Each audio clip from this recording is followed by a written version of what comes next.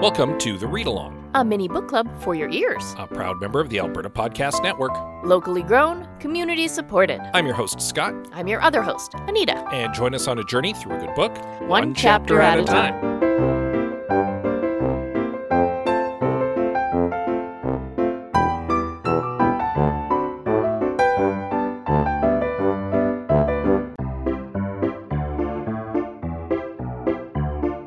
Hosted and produced by Andrew Paul and Lisa Pruden, the Well Endowed podcast explores the impact of passionate people who are working to make Edmonton a strong, vibrant city to live in. The Edmonton Community Foundation helps people create endowment funds. The podcast tells the stories of how those endowments intersect with the community. You can check them out right now and subscribe at thewellendowedpodcast.com. Final chapter. We did it! It always feels good to wrap another book. Yeah. I mean, I might be speaking a little too soon. We still have one more episode left on Screams from the Void, but it feels good to reach the end. But we don't have to read anything to do that next episode, because this is the last chapter of the book. Yes. Right? So we have completed a book. We did it. Yeah. Means we have to get a new book. Well, yeah, and we will. Yeah. At some point. Well, soon.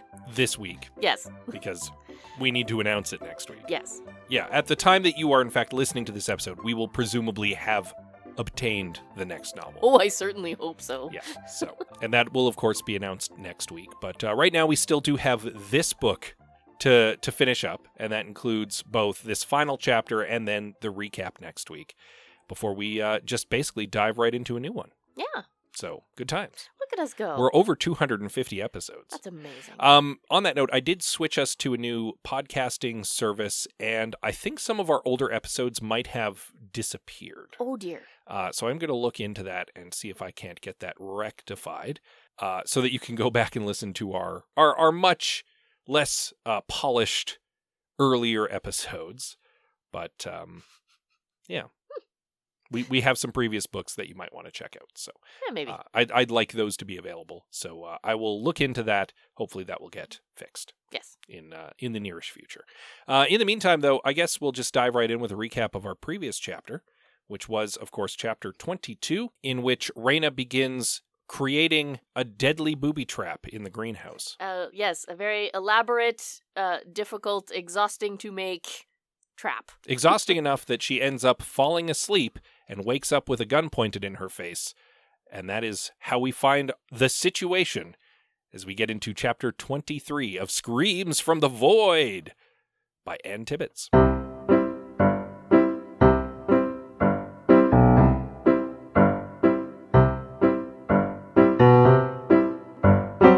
So Raina is initially like, how did you get out of the dehumidifying chamber? And Morven confirms one of our suspicions from last chapter, which was that he's just stronger than the door. Yeah, he just brute strength his way out of there. Yeah, Raina grossly overestimated how strong the door was. He was able to get a chair out of the computer room and use it for leverage and pry the door open. Yeah, which she slept through. Yeah, she was very tired. And That's- I mean, the wow. greenhouse we've established is like the entire bottom deck. Oh, yeah, it's huge. She We could have know been that. she could have been quite a ways away, far enough away that she wouldn't have noticed the clamor. And then he could have spent several, like she was down for 40 minutes. He could have spent 20, 30 of that looking for her in the greenhouse before finding her. And indeed confirms initially he thought she might be dead Yeah, that's true, that the Kepler might have gotten her. because she was just lying there unconscious Yeah. against the wall. So his initial thought was like, oh, shoot, the alien got her. But then she stirred and he pulled up the gun and pointed it at her. Morven looks terrible. Yeah, he is swollen and red and gross. Like he is a red Michelin man. Oh, it is yeah. real bad. He is in terrible shape. And he's like, so, you've been building this trap. Tell me what exactly you've got going on. And she's like, I don't think I should tell you that because you're just going to kill me.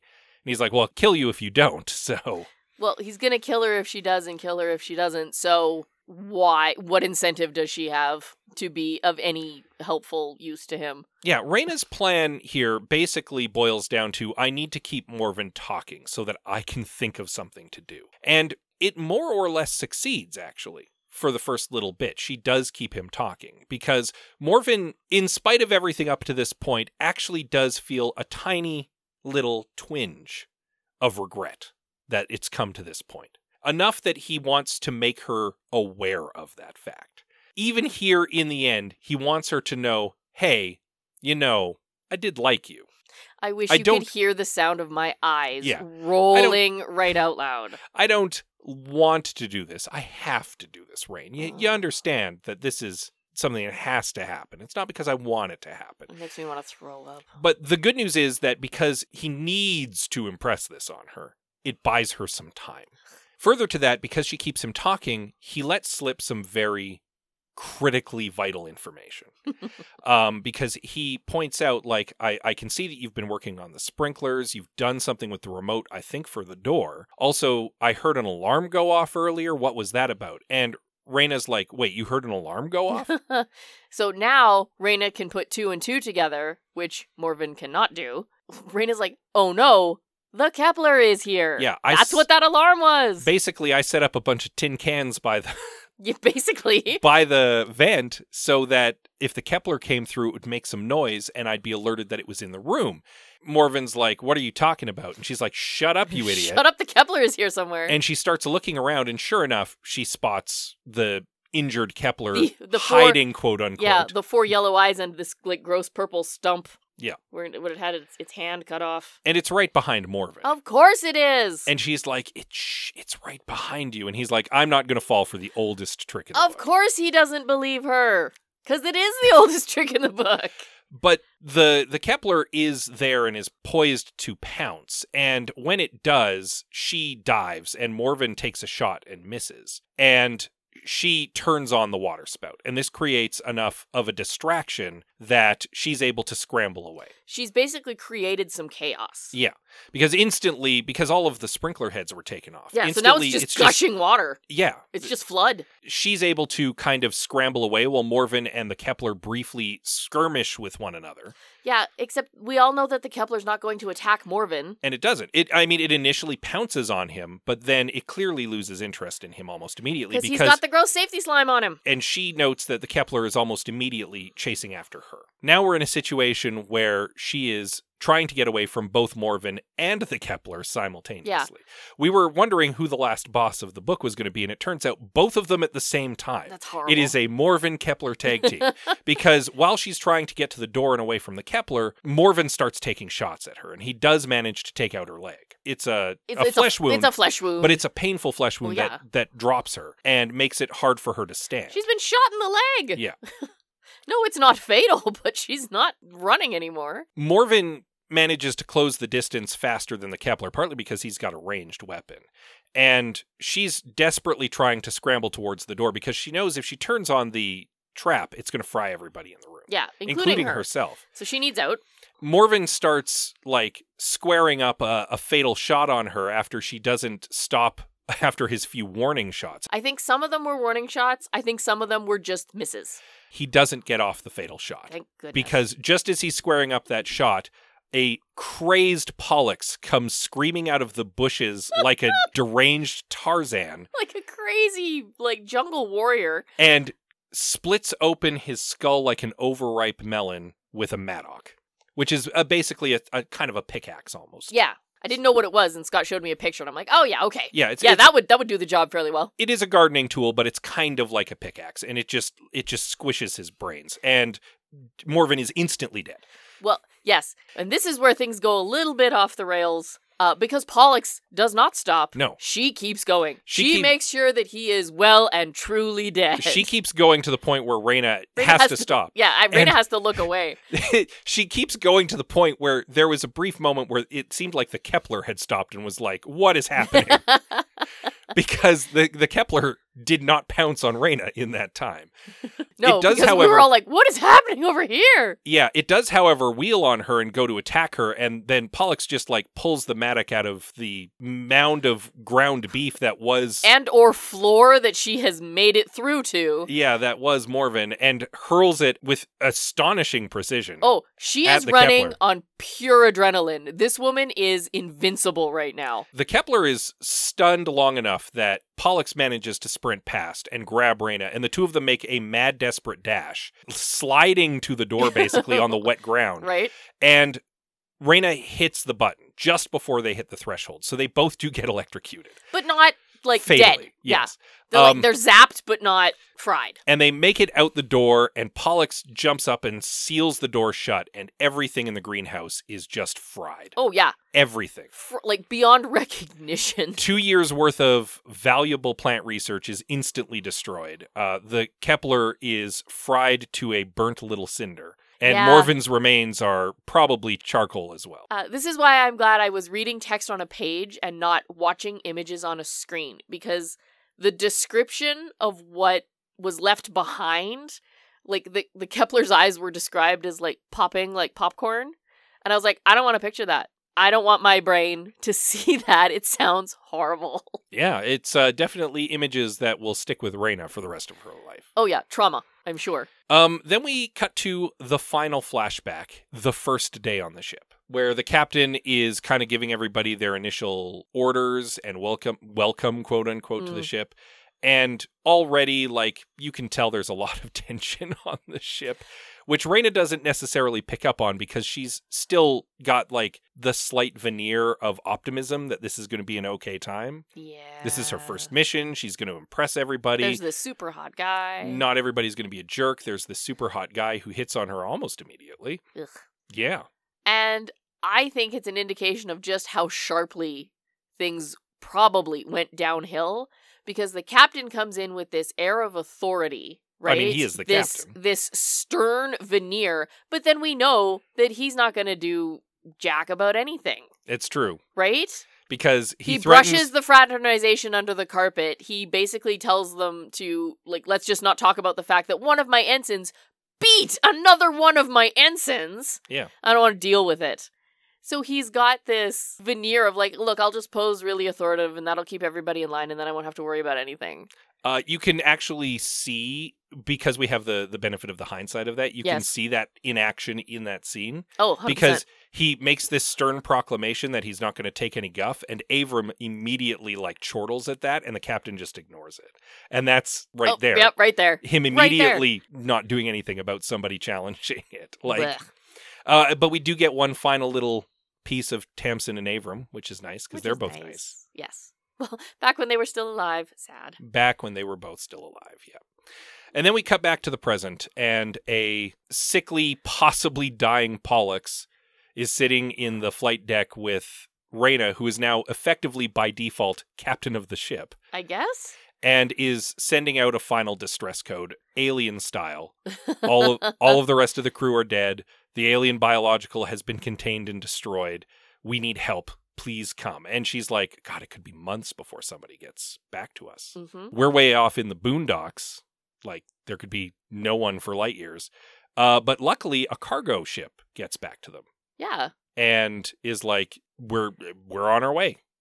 And then she sobs. Yeah, Reyna realizes that her career might well and truly be over, and that there might be, as she had previously speculated, holy hell to pay that they destroyed all the plant samples. But at the very least, she's alive, and Pollux will probably survive, and that's something. That's something. And the rest can be dealt with tomorrow. And to be entirely honest with you, the Space Corps does not sound like a great place to work anyway. Nah, she's probably better off finding a job somewhere else. Yes. Get a job, like, start her own shop and actually build fantastic machines and sell them to make spacecraft better. Sure. Like, and then she doesn't have to deal with jerks like Osric or be in the Space Corps. Blech. And that's the end of the novel. Yeah, and that's where it stops.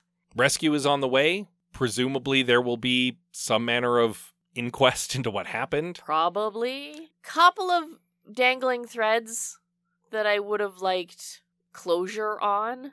Fair. Like, the safety slime? Was Pollux actually okay?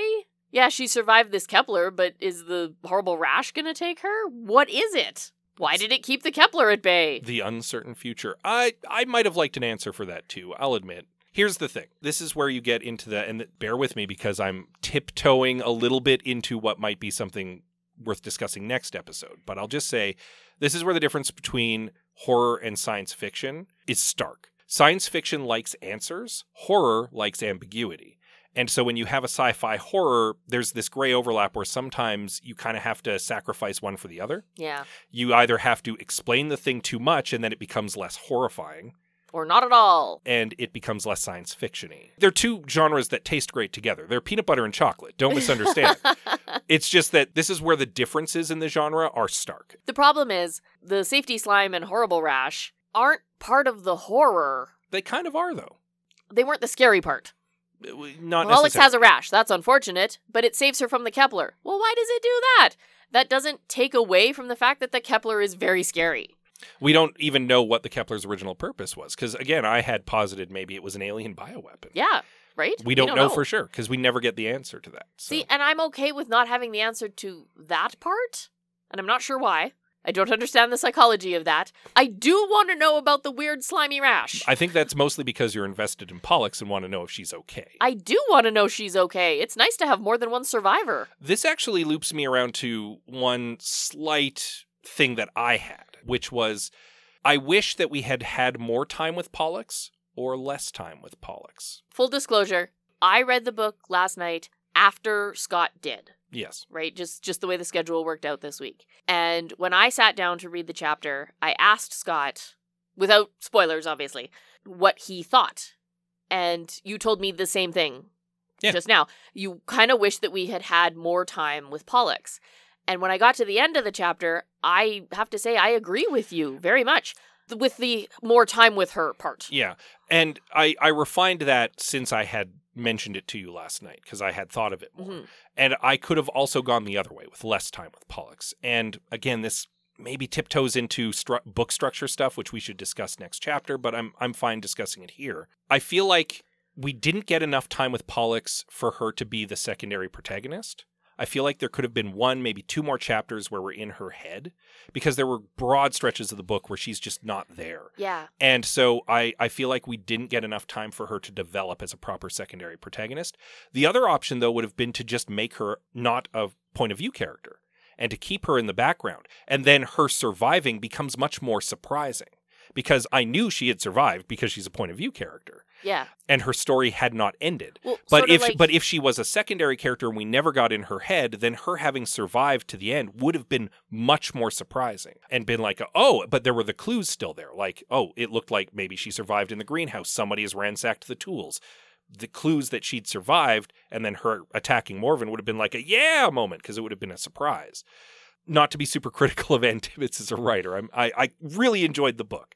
It's just that with Pollux's character, I feel like there could have been more. A little bit more. I wanted a little bit more. I talk about this all the time. The difference between stopping and ending, right? Pollux's story has just sort of stopped, where I would have preferred it to have ended. Whereas Raina's story ended. Yeah. Yeah. You don't even have to make the book longer, I don't think.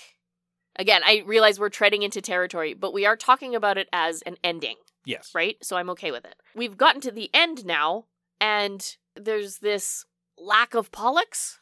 You didn't get closure with Pollux, and that's what you wanted. Yeah, exactly. Yeah, I get it. I would have preferred more closure, because there were some times in the book where we had a lot of Raina that almost felt like filler.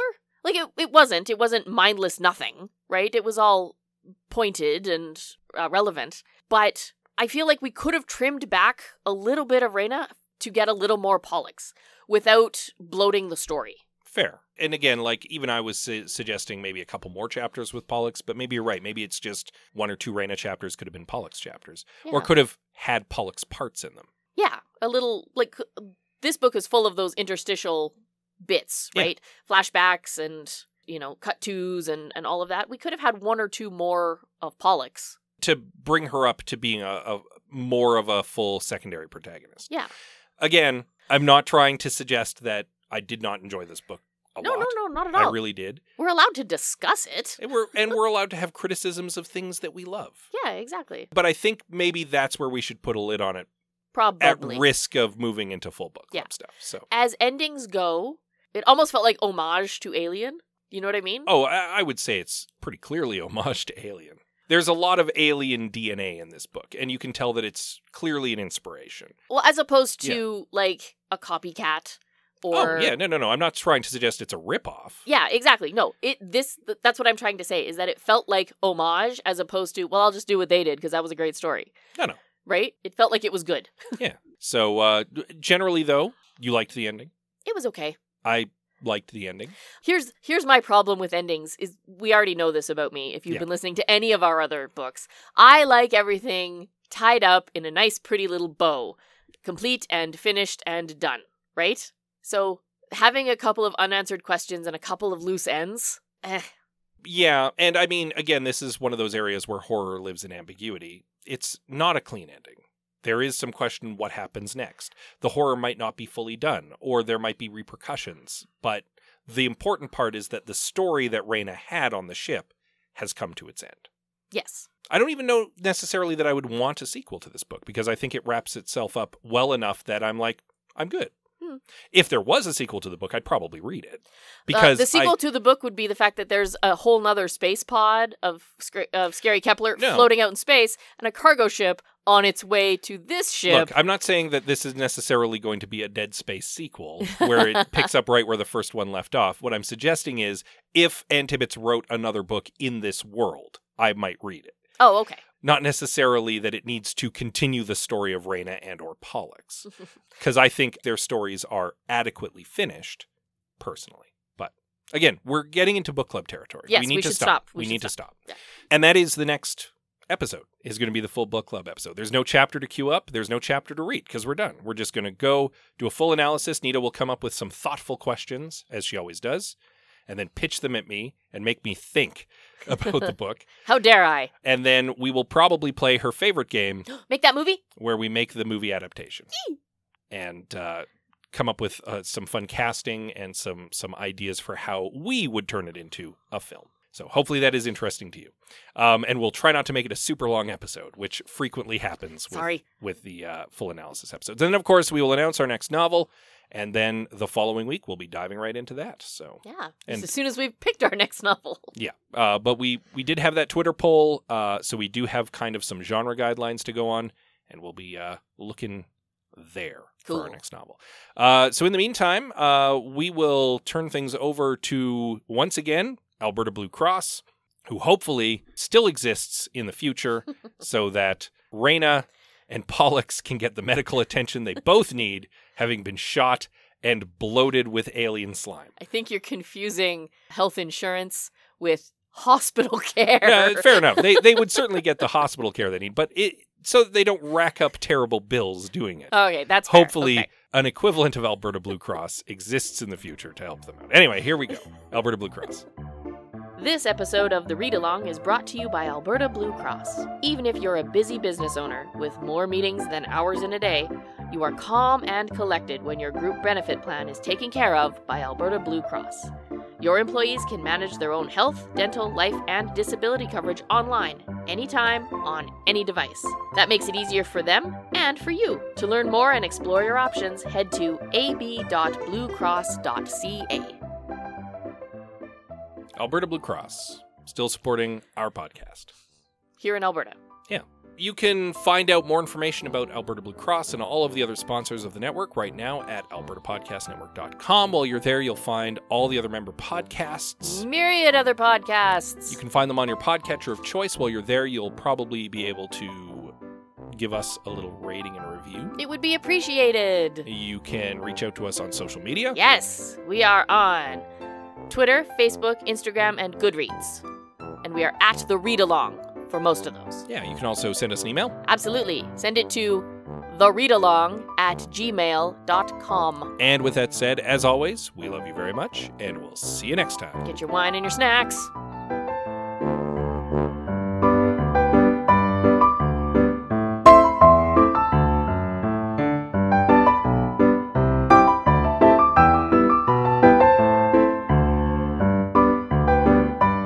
Thank you for joining us on The Read Along with your hosts, Anita and Scott Bourgeois, a proud member of the Alberta Podcast Network. All Read Along music is by Kevin MacLeod at Incompetech.com. Cover art is by Aaron Beaver. Be sure to join us on Twitter, Instagram, and Facebook at The Read Along, and check out our group on Goodreads.com.